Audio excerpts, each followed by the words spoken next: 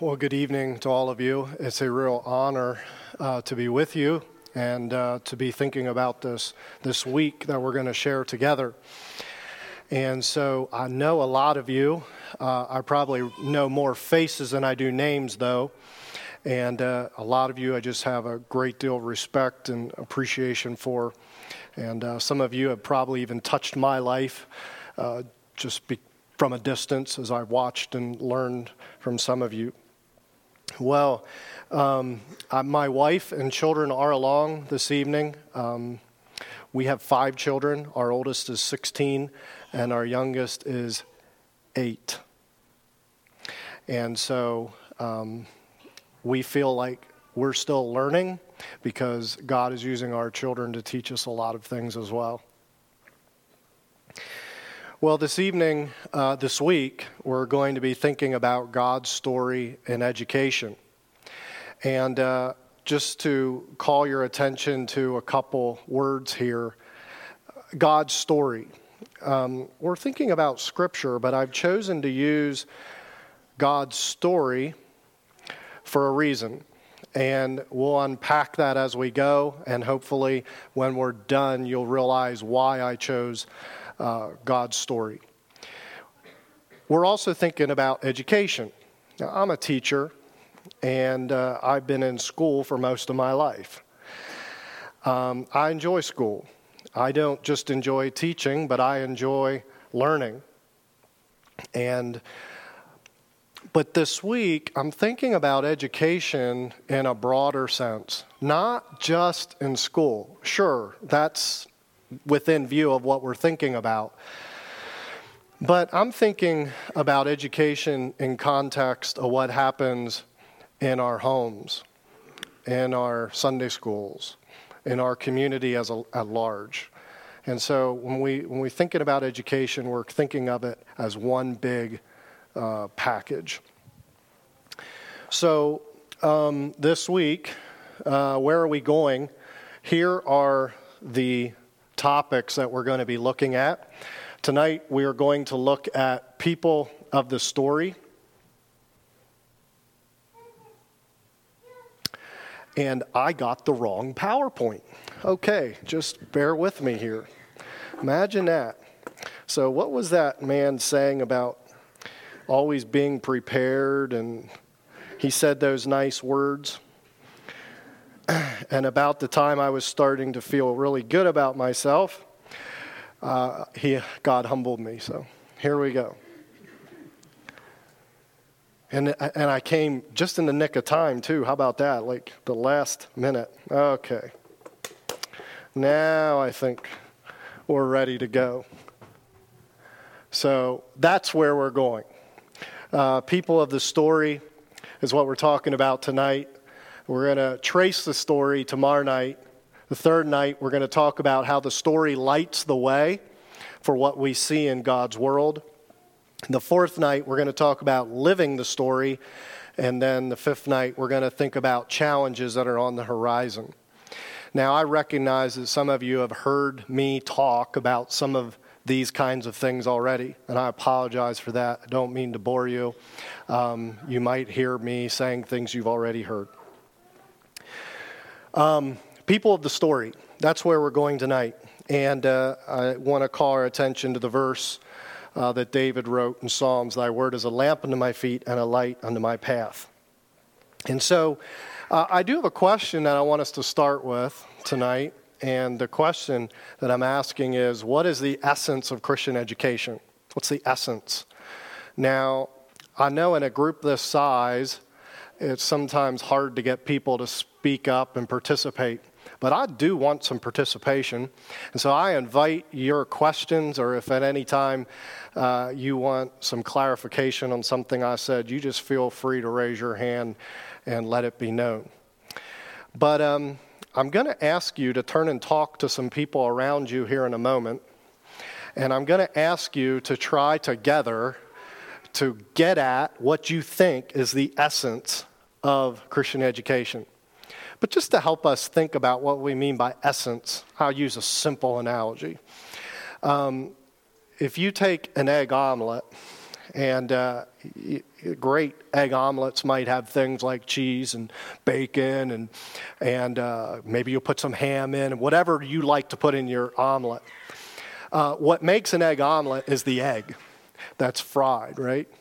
The cheese and the bacon and all those things don't make an omelet.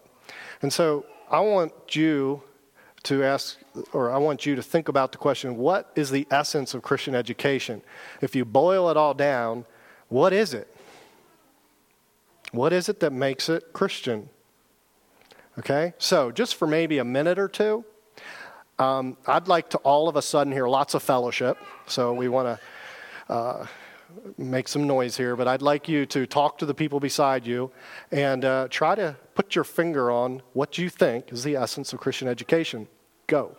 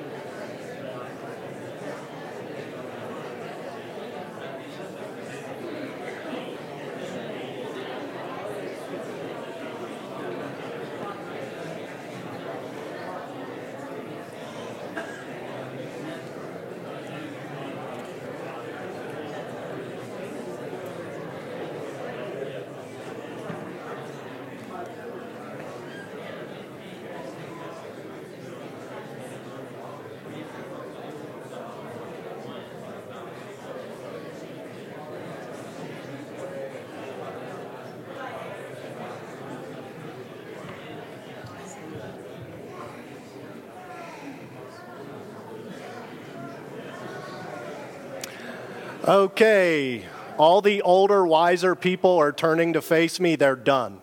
So they've got it figured out. So call some things out. What is the essence of Christian education? In a couple words, what are some things that came to your mind?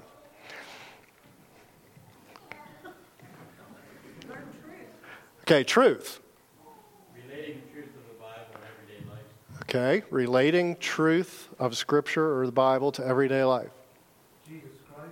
Jesus Christ. Loving the Lord your God with all your heart, soul, and mind. Okay, so it's... Understanding the biblical teaching. Okay, understanding biblical teaching.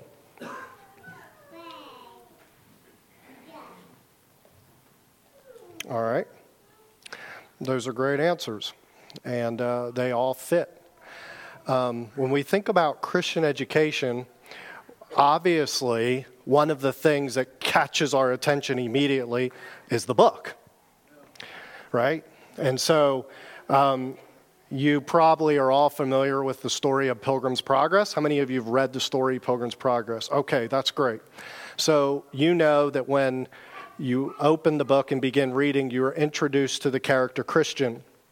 And Christian has a burden on his back that he needs to deal with, but he also has a book in his hand. And as you continue through the story, you realize that the book makes all the difference. The book makes all the difference. And through the story, Christian encounters other people along the way. Some are travelers. They're not really pilgrims. The difference between the travelers and the pilgrims is that the pilgrims take the scripture, the book, and they apply it to their lives. The book makes all the difference. And I think we know this. We know this. But yet, if we dig a little deeper, what does that mean? How does that influence the way we approach Christian education? And so, if I was to ask you a second question, what role does the book play in education? I'm not sure what answers you would give, but here's some more questions just to get you thinking, okay? What place do the scriptures have in our schools?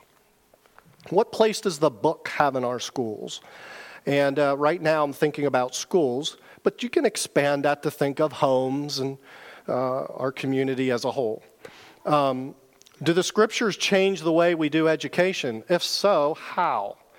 What about the stories we tell? Is it that we tell Bible stories during story time?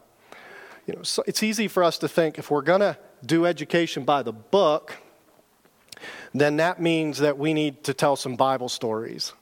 So we do. We teach our lessons, but then we gather our children and we tell them a couple Bible stories. Is that what it means to do education by the book? Is it that we start school in the morning or start our day as a family by quoting a verse together or singing a song instead of doing the Pledge of Allegiance? Is it that we have a Bible memory program? Is it that we have Bible verses on bulletin boards, or maybe you could say post them around our house and hang them on the wall, different places? And is that what it means to live by the book? Is it that we have a Bible verse on the school letterhead?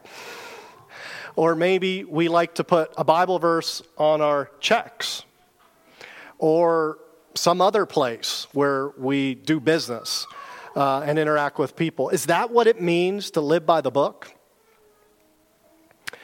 I want to suggest that while all these things might have their place, that's not really getting at what it means to do education by the book or to be people of the book. And let me explain. Scripture is primarily, okay, now I'm changing gears just a little bit, but if we take this book and I'd say to you, what is this? What is this? You would say things like, it's the Word of God. And if I had asked you, what do you mean by that? Say more.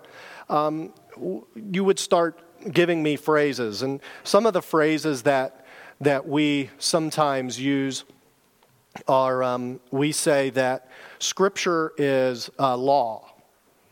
Scripture's like law. Scripture's, it's like a roadmap. Scripture is, and we might even talk about specific kinds of genre that's in the book. We might say it's like poetry, Psalms, and there's Proverbs. We might say all these things. And that's all true.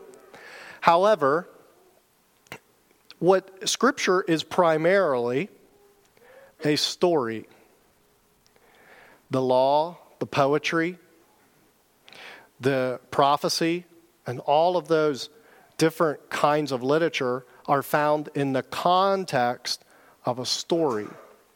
And that's why I want to use the phrase God's story this week. Because God's word is primarily a story. But sometimes we approach it in other ways. I have 5 up here. There's probably others that you can add to my list, but I think these are 5 ways that we wrongly approach the Scriptures. The first one is we view it only as a roadmap, okay? Now, when somebody says that this is my roadmap, they're building an analogy, and there's some truth in that analogy, okay? But it's more than that. And so some people view it as a set of rules or directions to tell us how to stay on a path. To tell us how to be like Christian and stay on the right path. If that's the way we approach the Scriptures, I think we miss something very important. We'll talk more about that. Another wrong approach is that we sometimes refer to it as our nuggets of truth or our treasure chest. And we say Scripture is a collection of wonderful one-liners that add a bounce to my step in the day. So I'm going to get up and I'm going to get my little nugget of truth for the day, and away I go. And there are some great one-liners. There's some great verses. There's some great promises that just give us life, give us something to cling to. But if that's all that Scripture is to us, if that's the primary way we approach the Scriptures, then we miss something very important. Sometimes we say that it's like ink blots. Now, I doubt that anybody remembers these things, but in 1921, a gentleman came out with a test. He devised this test to use, to help identify what was going on in people's minds, and it was a psychology thing. And what it was is they'd have these ink blots on a piece of paper, and they would show them they would show a person a series of 10 of these, and they would ask the person to indicate what they see in the ink blot.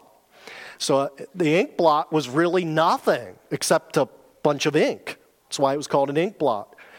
And a person would look at that and he would say, well, I see this. And the idea was that they're projecting onto the ink blot what was going on inside of them. Does that make sense? Some people approach the scriptures that way.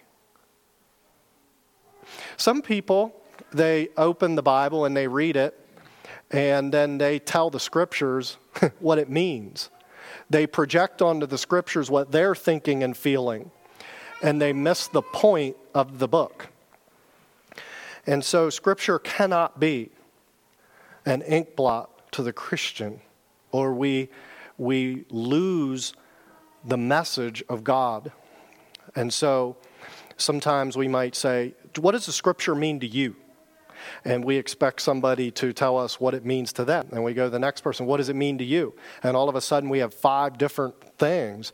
And each person's just projecting on the scripture what they want it to say or what they think it says. And again, we miss the point of it all.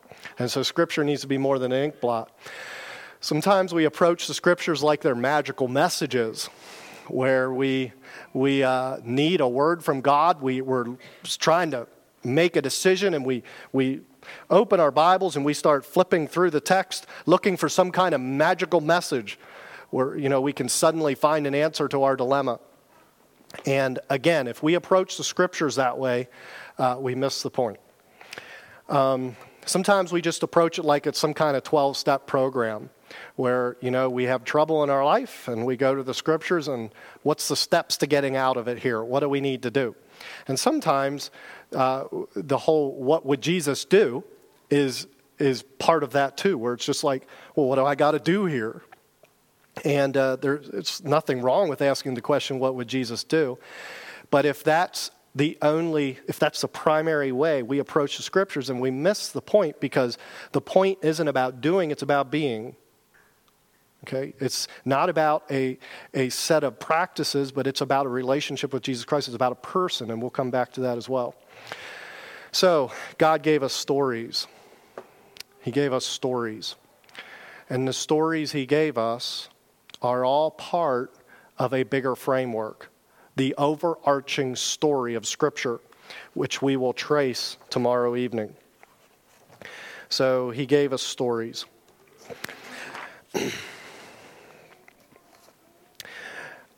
I want to just take us on a little walk back through some stories. You'll remember the children of Israel are in Egypt, and God has intentions to deliver them from Egypt.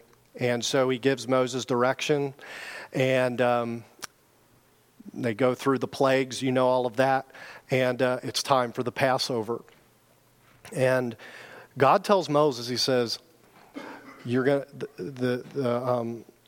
the plague of death is going to come, and those people who kill the lamb and take the blood and apply it to the header of the door and the posts of the door, and then eat the lamb, the firstborn will live. Those who do not do that, they will die." And then He says, "You and your descendants for every generation are going to remember this evening. Once a year, you're going to gather together and you're going to eat this Passover meal." And so the story. That night, the death angel passed, and there was crying all over Egypt as the firstborn died. But those who were under the blood lived. And for that time on, the Israelites would, once a year, they'd sit around the table and they'd tell this story. It was a story packed full of theology. God gave us stories. Well, God, through Moses, led the children of Israel out of Egypt. They came to the Red Sea, divided the Red Sea. And they go into Canaan, or they start moving towards Canaan. And you know the story. They didn't have the faith to conquer Canaan. And so as a result, they ended up wandering for 40 years. At the end of their 40 years, they again start making preparation to enter into the land of Canaan. And they come to the Jordan River. And what's unique about the Jordan River when they're preparing to cross it? Somebody call it out. I'm sorry? It was flooded. It was at flood stage. And the Jordan River at flood stage is not just a trickling river. I grew up beside what's called the Middle Creek. And sometimes it would really rain, and the Middle Creek would get high, and it wasn't a real safe creek to play in. But, you know, you could still wade across. Like if you had to get through, the water might be this deep, you know, it might come up to your chest, but you could get across. But the Jordan River at flood stage in Bible times was a roaring, mad river. And I'm no expert on this, but from what I've read and learned, I understand that stepping off the banks into that river would have quickly put you over your head. It was dangerous. And what did God say? He said, when the soles of the feet touch the river, I'll split it. Can you imagine the faith necessary? But anyways, they stepped in, God split the river, and the nation walked across the river. Now, the people of Canaan worshipped Baal, and Baal was a god of fertility. And so, in a sense, who sends the rain? Baal.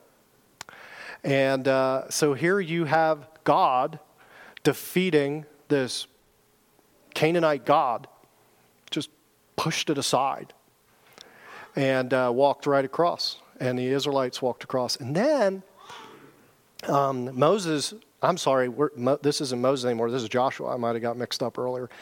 Joshua told the people to get something out of the river. What were they supposed to get? Stones. So they got these big stones and they stood them up. And it was very intentional. He said it's to be a memorial. Because someday, years down the road, a grandpa will be fishing with his grandson.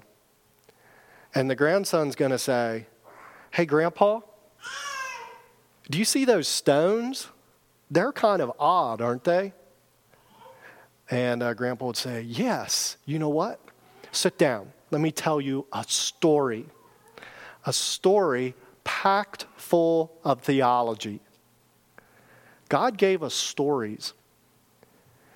But they're all part of one great big narrative, the biblical story. And so we have Exodus 12, we have Joshua 4, we talked about those. I want to take us now to, one more thing yet before we go there. The Hebrew calendar. I don't know if you've ever thought about this, but the Hebrew calendar is largely based on stories.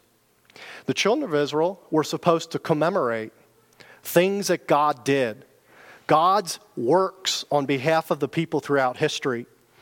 And so every year they were supposed to stop. And largely it came down to telling the stories of God and his works on behalf of the people. And so God gave us all these stories. I want to take us to Psalm 78. And this is kind of the foundation for what we're going to be thinking about the rest of the week. Psalm 78.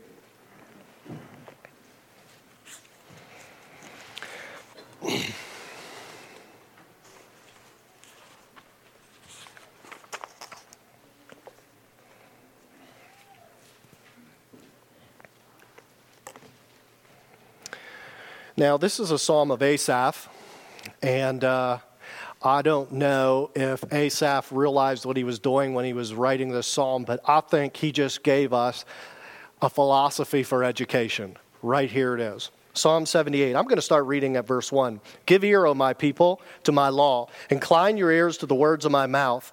I will open my mouth in a parable. I will utter dark sayings of old, which we have heard and known, and our fathers have told us. And so there we see these things that our fathers are going to be telling us. In verse 4, he says, we will not hide them from their children. We will not hide them from their children. Showing to the generation to come, notice what it says we're showing, the praises of the Lord. So we're telling stories about his deliverance, how he split the Red Sea, how he brought the children of Israel out of Egypt, how he helped them cross the Jordan River and provided manna for 40 years. So we're going to be showing to the generation to come the praises of the Lord and his strength and his wonderful works that he hath done. Verse 5, for he has established a testimony in Jacob. Now, what's a testimony? A testimony is largely a story.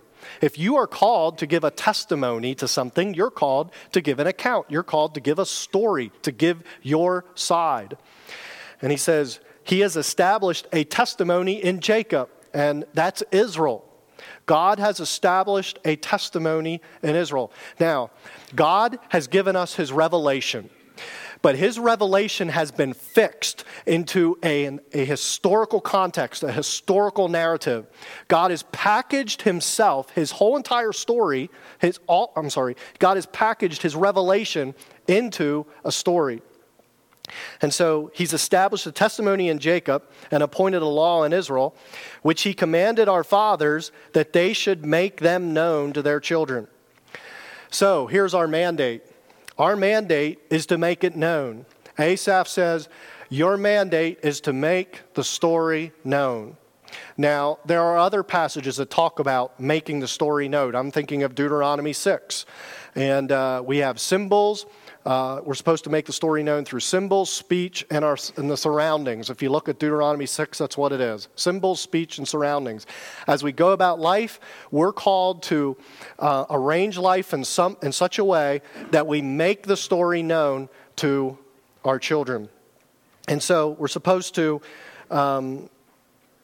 make the story known to the next generation. Verse 6, so that the generation to come might know them. But pay attention here. So that the generation to come might know them, even the children which should be born, who shall arise and declare them to their children. What a vision. What a vision. And so Asaph here was looking down the corridors of time and he's like, what we've got to do in education is we need to make a story known to the children. But he wasn't just thinking about his children. He was thinking about his children's children's children. He was thinking way down the line. And that's what I want to call us to. We need to have a bigger vision for what we're doing. We need to have a bigger vision for the education we're providing to our children.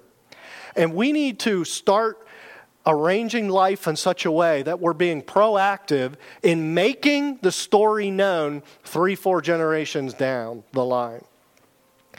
And then we have 3 outcomes. 3 outcomes in verse 6. That the generation to come might know them, even the children which should be born, who shall arise and declare them to their children, that they might set their hope in God and not forget the works of God, but keep his commandments. And so here is the first outcome. In verse 7, he says that they might set their hope in God. And I'm going to give you 3 C words here. The first one is confidence. Asaph says, we're going to have a generation of people that are confident. They set their hope in God. Do we need confident young people? We do. I'm not talking about a self-confidence, a confidence that's based on human strength and human reasoning. I'm talking about a kind of courage. I'm not talking about arrogance. I'm talking about a kind of resolve, a confidence that says, my God is bigger, my God is able, and I am part of a greater, bigger narrative, and I'm going with him. In investing, we often say, don't put all your eggs in one basket, right? But when it comes to God's program, God's story, there's nothing like a bad investment. We go all in. We have the confidence that we can go all in. We set their hope in God. The second outcome is it says that they would not forget the works of God. And they have a sense of history, a sense of history. The C word here I'm giving you, it's being manipulated a little bit. It's God consciousness. God consciousness. We need young people, and we all need to be this way, but I'm thinking about the generations to come. We need young people that are God conscious. What do I mean by that? Well, you know how in a picture we sometimes talk about backdrops? Somebody's getting their photograph taken. We pull a backdrop down. And you have different backdrops you pull down, maybe for different types of photos. God's story, God himself and who he is, needs to be the backdrop for every decision we make. The backdrop can change everything, right? And maybe you've seen this already where somebody takes a photo, they change the backdrop and take another one, and all of a sudden they look totally different because the backdrop changed. Well, we need to learn to see life in the context of God's story. We need to be God conscious. It says that they forget not the works of God.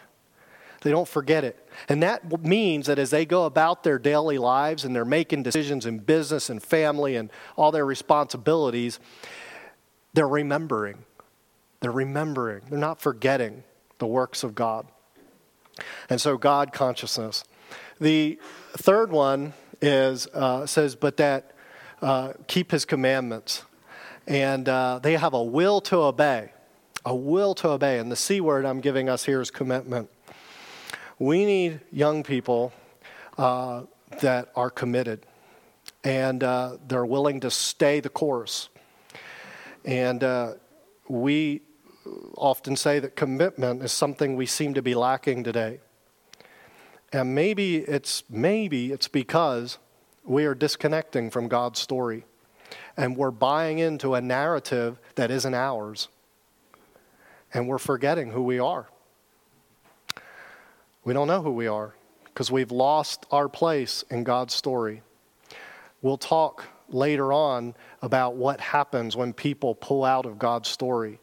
One of the things, it's confusion, a lot of confusion, and we see it in the world today. And so we want young people that have a will to obey. This is what God says, this is what God's asking, and I'm going to do it because I'm committed. I'm committed to follow. Now, you'll notice in verse 11, and is one example where it says, and they forgot his works. See, the rest of Psalm 78 reads like a sad commentary because Israel often forgot. They forgot these stories. And they didn't live with a sense of God's work in their lives. They forgot who they were. And so verse 42 says, they remembered not his hand. And we read these verses. They didn't remember. Okay? And we see what happened as a result. Our job is to make the story known. That's our mandate. And so at the beginning, I asked the question, I said, what's the essence of Christian education? The essence of Christian education is God's story. It's learning to see everything in the context of God's story. And so when you do math, you're not just doing math. You're not just adding numbers. When you do science, you're not just doing experiments. When you do English, you're not just doing grammar, but you're learning to see everything in the context of the bigger overarching narrative, God's story. And everything changes when that's the backdrop. And so There's a lady named